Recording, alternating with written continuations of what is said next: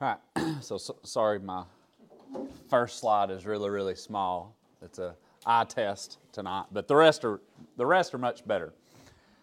So tonight we're going to talk about the effectual call, and this was probably the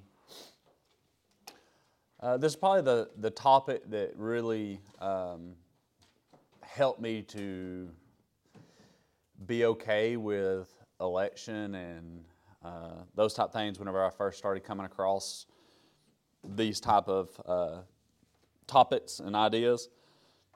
I struggled with them whenever I first came across the elect. I struggled with it big time.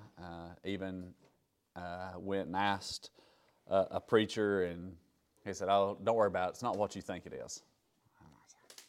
I don't know what to think it is. This is the first time I was going through Romans reading it, and I was like, "This is the first time I've seen it," And then started going back and seeing how God was sovereign in all these things, and then came to the effectual call, and it really helped solidify my understanding of how God brings about sinners into a life of repentance and gives them life. So we're going to talk about it.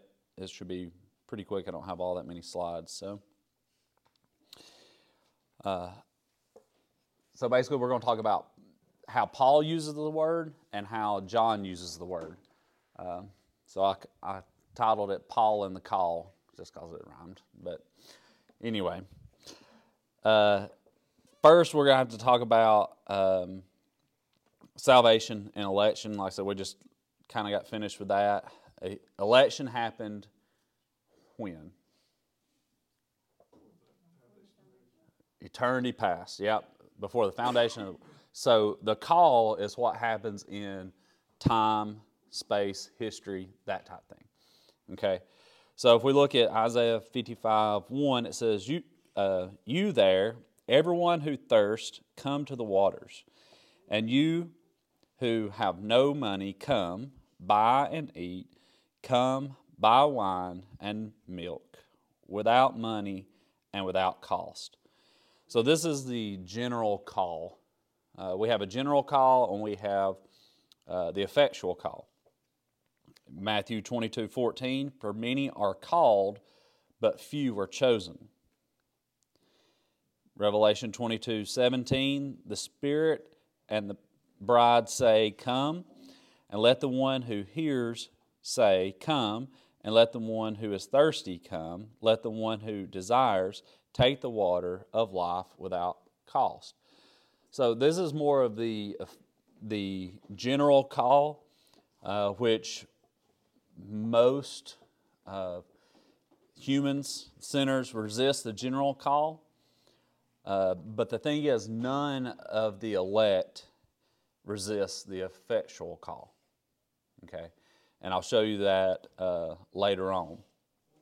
So it's the effectual call that brings us to salvation for those that are chosen before the foundation of the world. So God calls all to himself, right? This general call, "Come to me." But only that effectual call is the one that penetrates the hearts of sinners, that the dead man hears and brings about regeneration and life. Okay? So that's the difference in the general call and the effectual call. And we're going to look at how Paul uses it. Kaleo is the word to call. But as you see there, it says Paul uses this word in all its forms almost exclusively for the divine calling. So you could use this as, "Hey, I'm calling Dustin to come up here and help me." That's the same thing. But Paul uses it specifically, almost exclusively, to refer to the divine calling of God. So if you look at Romans 8:28, and we know that God causes all things to work together for the good to those who love God, to those who are called according to his purpose. For those whom he foreknew, he also predestined to become conformed to the image of his Son, so that he would be the firstborn among many brothers and sisters. And these whom he predestined, he also called. And these whom he called, he also justified. And these whom he justified, he also glorified. Okay, so Paul is very big on if you're not called, you're not justified. I mean, it's only those that are called according to his purpose. And notice that it also has the for those whom he foreknew, which goes all the way back to, like I said, before the foundations of the earth. It goes all the way back to the election. And so you can't get away from the elect and the called. They are the same. One just happened a long, long time ago, and the other one happens in time. Okay? It's almost the exact same thing.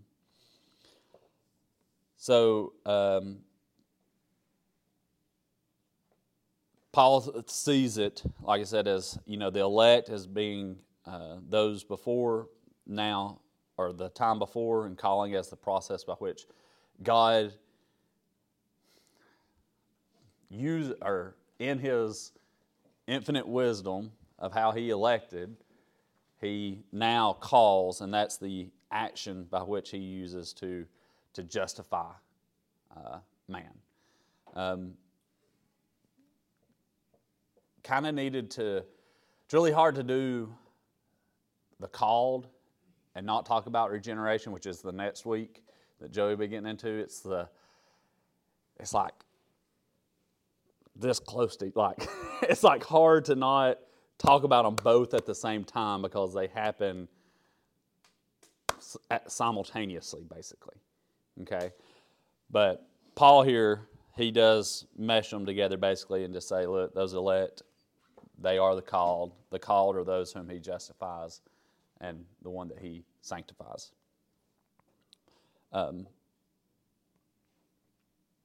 So here's a lot more verses here that Paul uses. 1 Thessalonians 2:12 says, so that you would walk in a manner worthy of the God who calls you into his own kingdom and glory.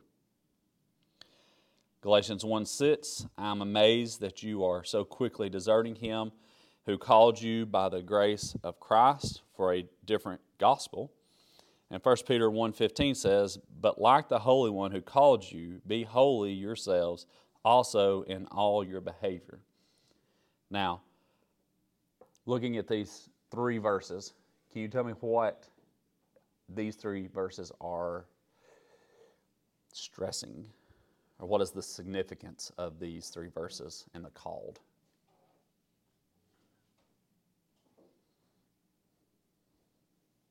They're stressing like righteous behavior in response to the call. Okay. They all talk about how we walk or how amazed he was so quickly deserting those. So yeah, it kind of has to do with our response to that, our response to the call. Not what I was looking for, though.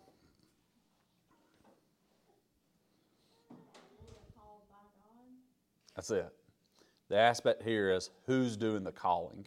Even though it does have, like I said, all the behavior aspect of it, but what these verses are stressing is we are called, but that doesn't matter.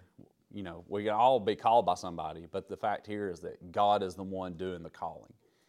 Okay, that's the purpose here. Can I ask a hard question?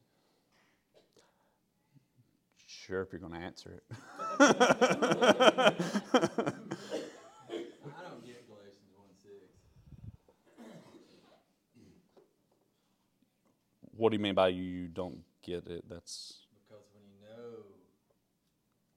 I guess because why the letter was written, the concern of the Apostle Paul, and so he uses this language. They might not actually be converted. He'll get to it later on in the letter. And so I struggle with his language there. so you're assuming that this right here is going to be the effectual call? The general/effectual all falls into one word. Yeah, because like I said, when Paul uses these words, which is in this case, it's not preposition, a participle of the word. And when he uses it, it's normally the divine calling. So yeah, how are you going to desert him who called by the grace of Christ? That's my wrestling point. Yeah. But we do that. Huh? But we do that. Yeah. Yes. Not that we don't come back to it. So. Yeah, but He's saying, he's surprised you did it so quickly, but it doesn't even matter if you did it all. It's still too early if you did it all. Yeah. Yeah, but it gets over in Galatians 5. Was it 5? He says, if you're circumcised, you're out. You abandon the faith. That's Yeah. why the Galatians one's a struggle for me. Yeah. Anyway, sorry. So significance here, once again, everybody has the calling, and some people can call people, but only here is it's the one that God is the one doing the calling, and He's the only one that does the effectual calling. Okay. All right. So, what is the conduit of the call? 2 Thessalonians 2:14 says, "It was for this He called you through our gospel, that you may obtain the glory of our Lord Jesus Christ." So, what is the conduit of the call? The gospel. That's it. Nothing fancy here. It's the exact same thing that we all know already. The call can only come by the hearing of the word. That's it. And then Paul talks about specifically the church and how he refers to the church as the called of God. So go ahead, if you have your Bibles, open up to Romans. We'll look at Romans 1 and Romans 8 right quick.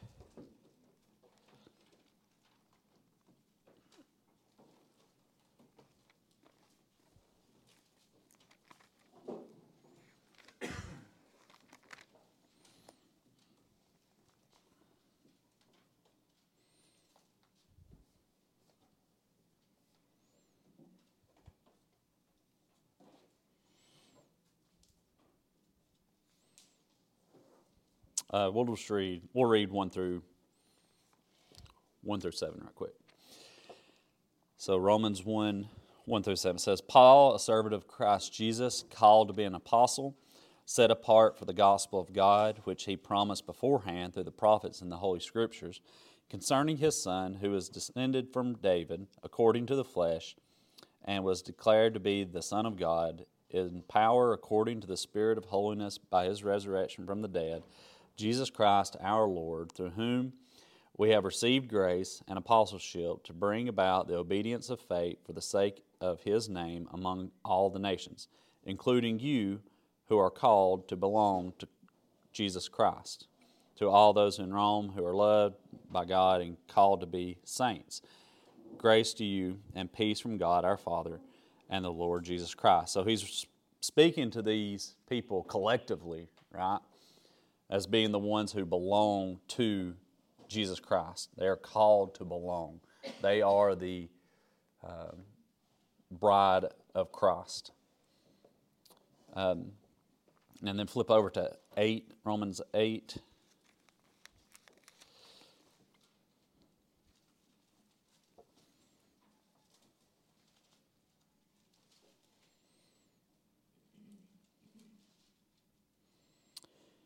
And you can tell that he's definitely talking to a group of believers there. It says, go to verse 26. It says, "Likewise, the Spirit helps us in our weakness, for we do not know what to pray for as we ought, but the Spirit himself intercedes for us with groanings too deep for words. And he who searches hearts knows what is in the mind of the Spirit, because the Spirit intercedes for the saints according to the will of God." So we're talking about the saints, the church, the body right here. "And we know that for those who love God, all things work together for good, for those who are called according to his purpose." So once again, he refers to the people as the called ones of God. And then you can also see it in verse 29, the call, how it relates back to the election. It says, "For those whom he foreknew, he also predestined to be conformed to the image of his Son, in order that he might be the firstborn among many brothers. And those whom he predestined, he also called. And those whom he called, he also justified. And those whom he justified, he also glorified. Back to those verses again. So,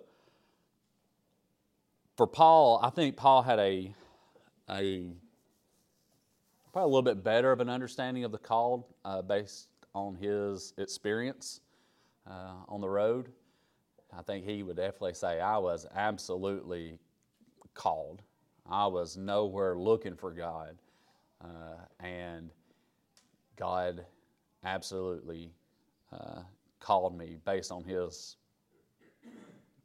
loving kindness. Because I was not looking for him.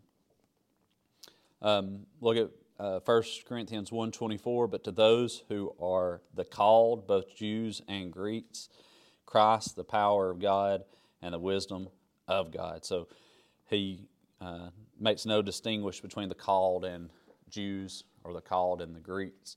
As long as they are called, they are the people of God. And in 1:2 it says, to the church of God, which is in Corinth, to those whom have been sanctified in Christ Jesus, saints by calling, with all who is in every place, call on the name of our Lord Jesus Christ, their Lord and ours. So, saints by calling, that would be basically saying that they are called out, they are specifically to be a distinguished group of people, a holy people.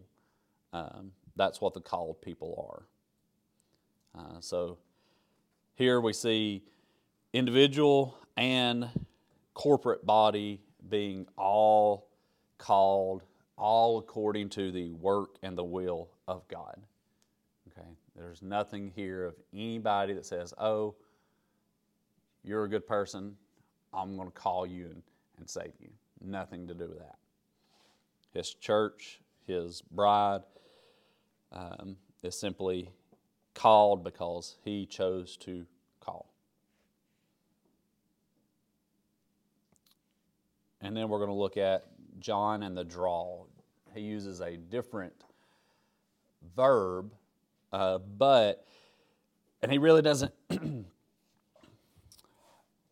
really doesn't speak to it as people being the called or the drawed people of God, but it's impossible not to see what he means in this aspect. So John 6:44 says, no one can come to me unless the Father who sent me draws him, and I will raise him up on the last day. So, notice that it is a sure, certain thing, just like in eternity past. His elect, it will come to fruition in time, in space. Okay? It's going to happen. And it's only going to come by God. Okay? Nobody can work their way into being the called. Nobody can work their way into salvation. There's a couple of quotes I'm going to have to read y'all because they're too long for me to type out and too good not to keep in there. This draw is not. It's not like somebody's trying to convince somebody to go.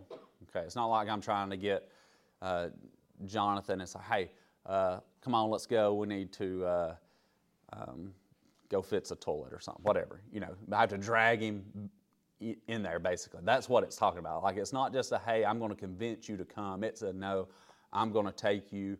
I'm going to drag you. You're going with me." Is basically what it is.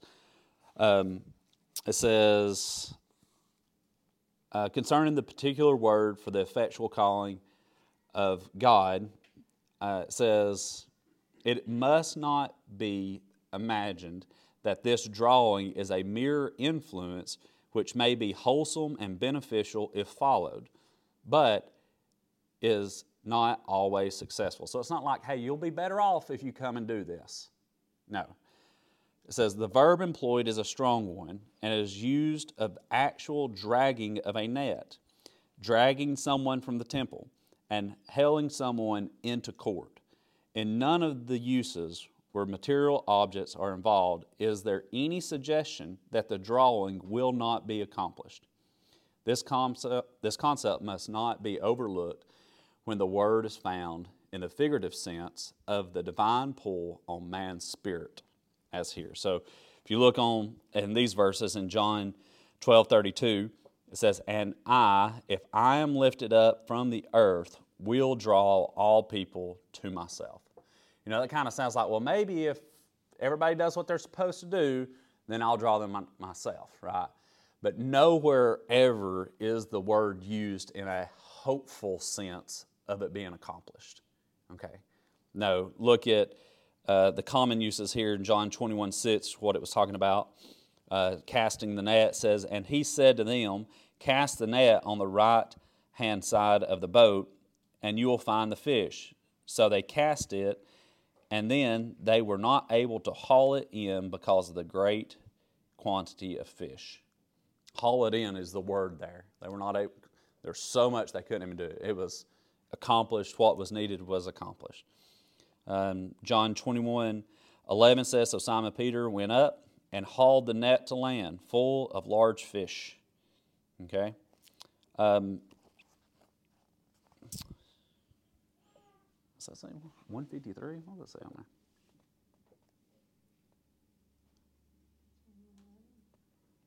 I don't know where that came from. 153. Anyway, and although there were so many, the net was not torn. Oh, it was 153 fish. Golly. Sorry. Yeah. Sorry, I couldn't read it on this thing. It looks much better on there. Okay, yeah. So large fish, 153 of them. And although there were so many, the nets were not torn. It was done. Acts 21:30, "Then the whole city was provoked, and the people rushed together, and taking hold of Paul, they dragged him out of the temple, and immediately the doors were shut." There was no, "Hey, Paul, why don't you come with us?" No, they went, grabbed, and drug him out. James 2:3, "But you have dishonored the poor man.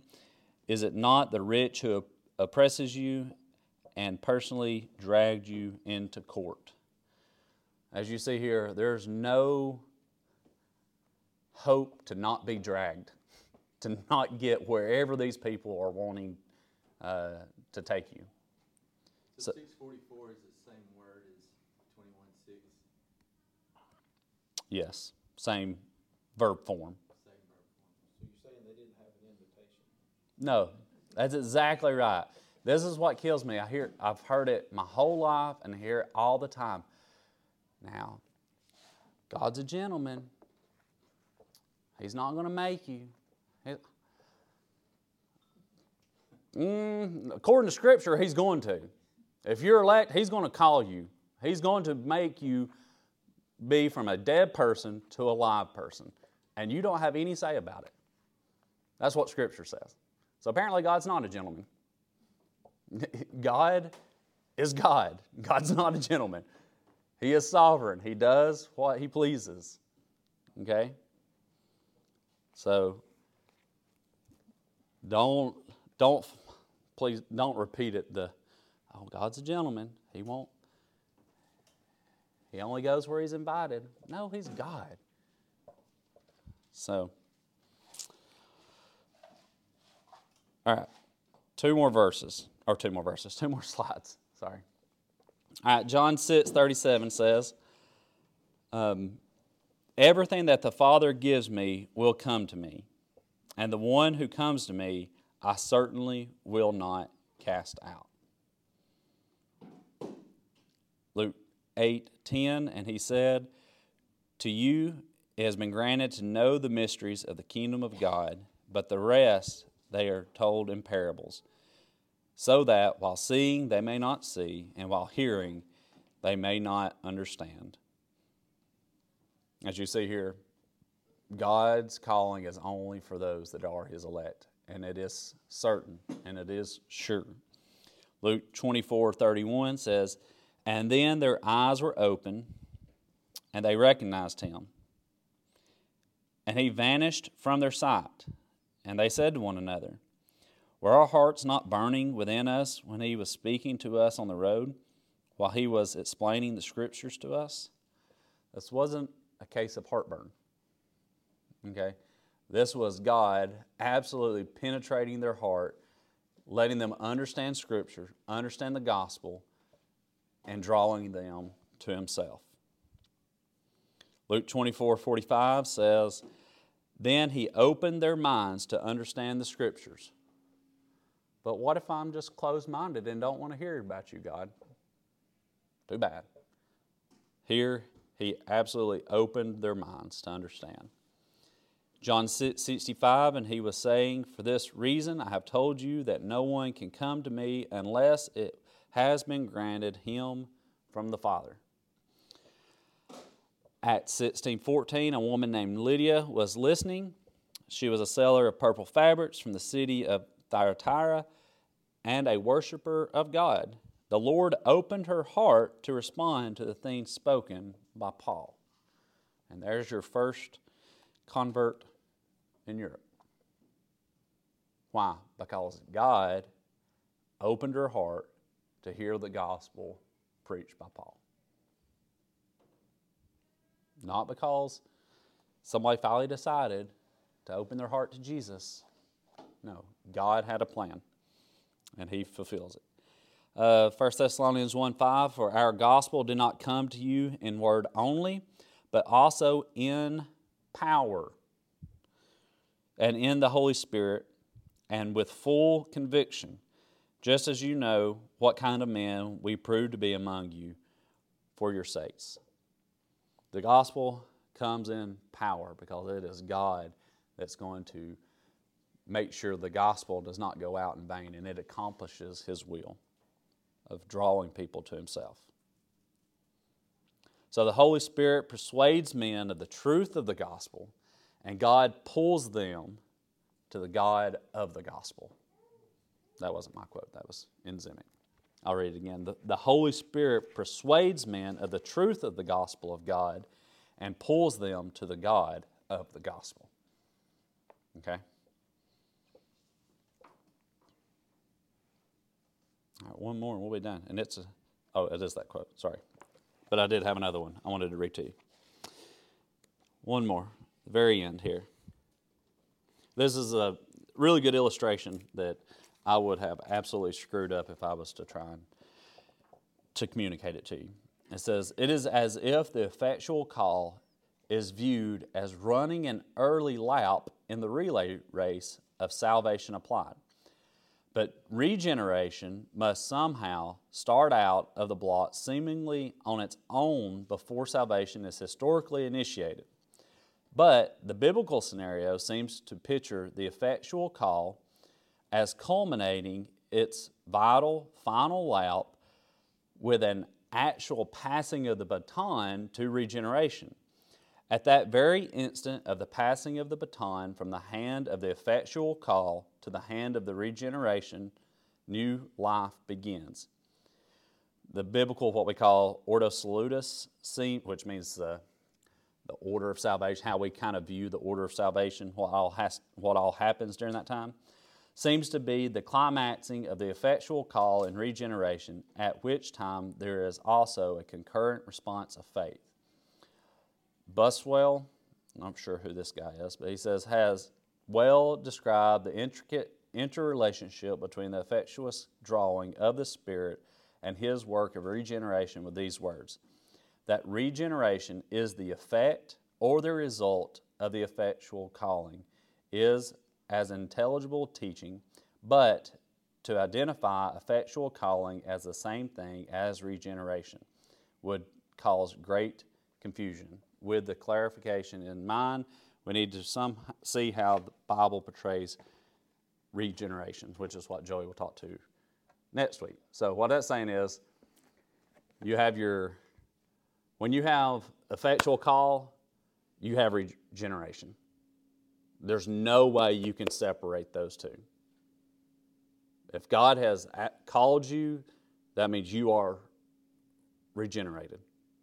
And therefore you have faith, and it all kind of happens at one time, simultaneously. But you're not going to be regenerated without the effectual call. And therefore you're not going to have faith without the effectual call. Okay? Questions for Joey?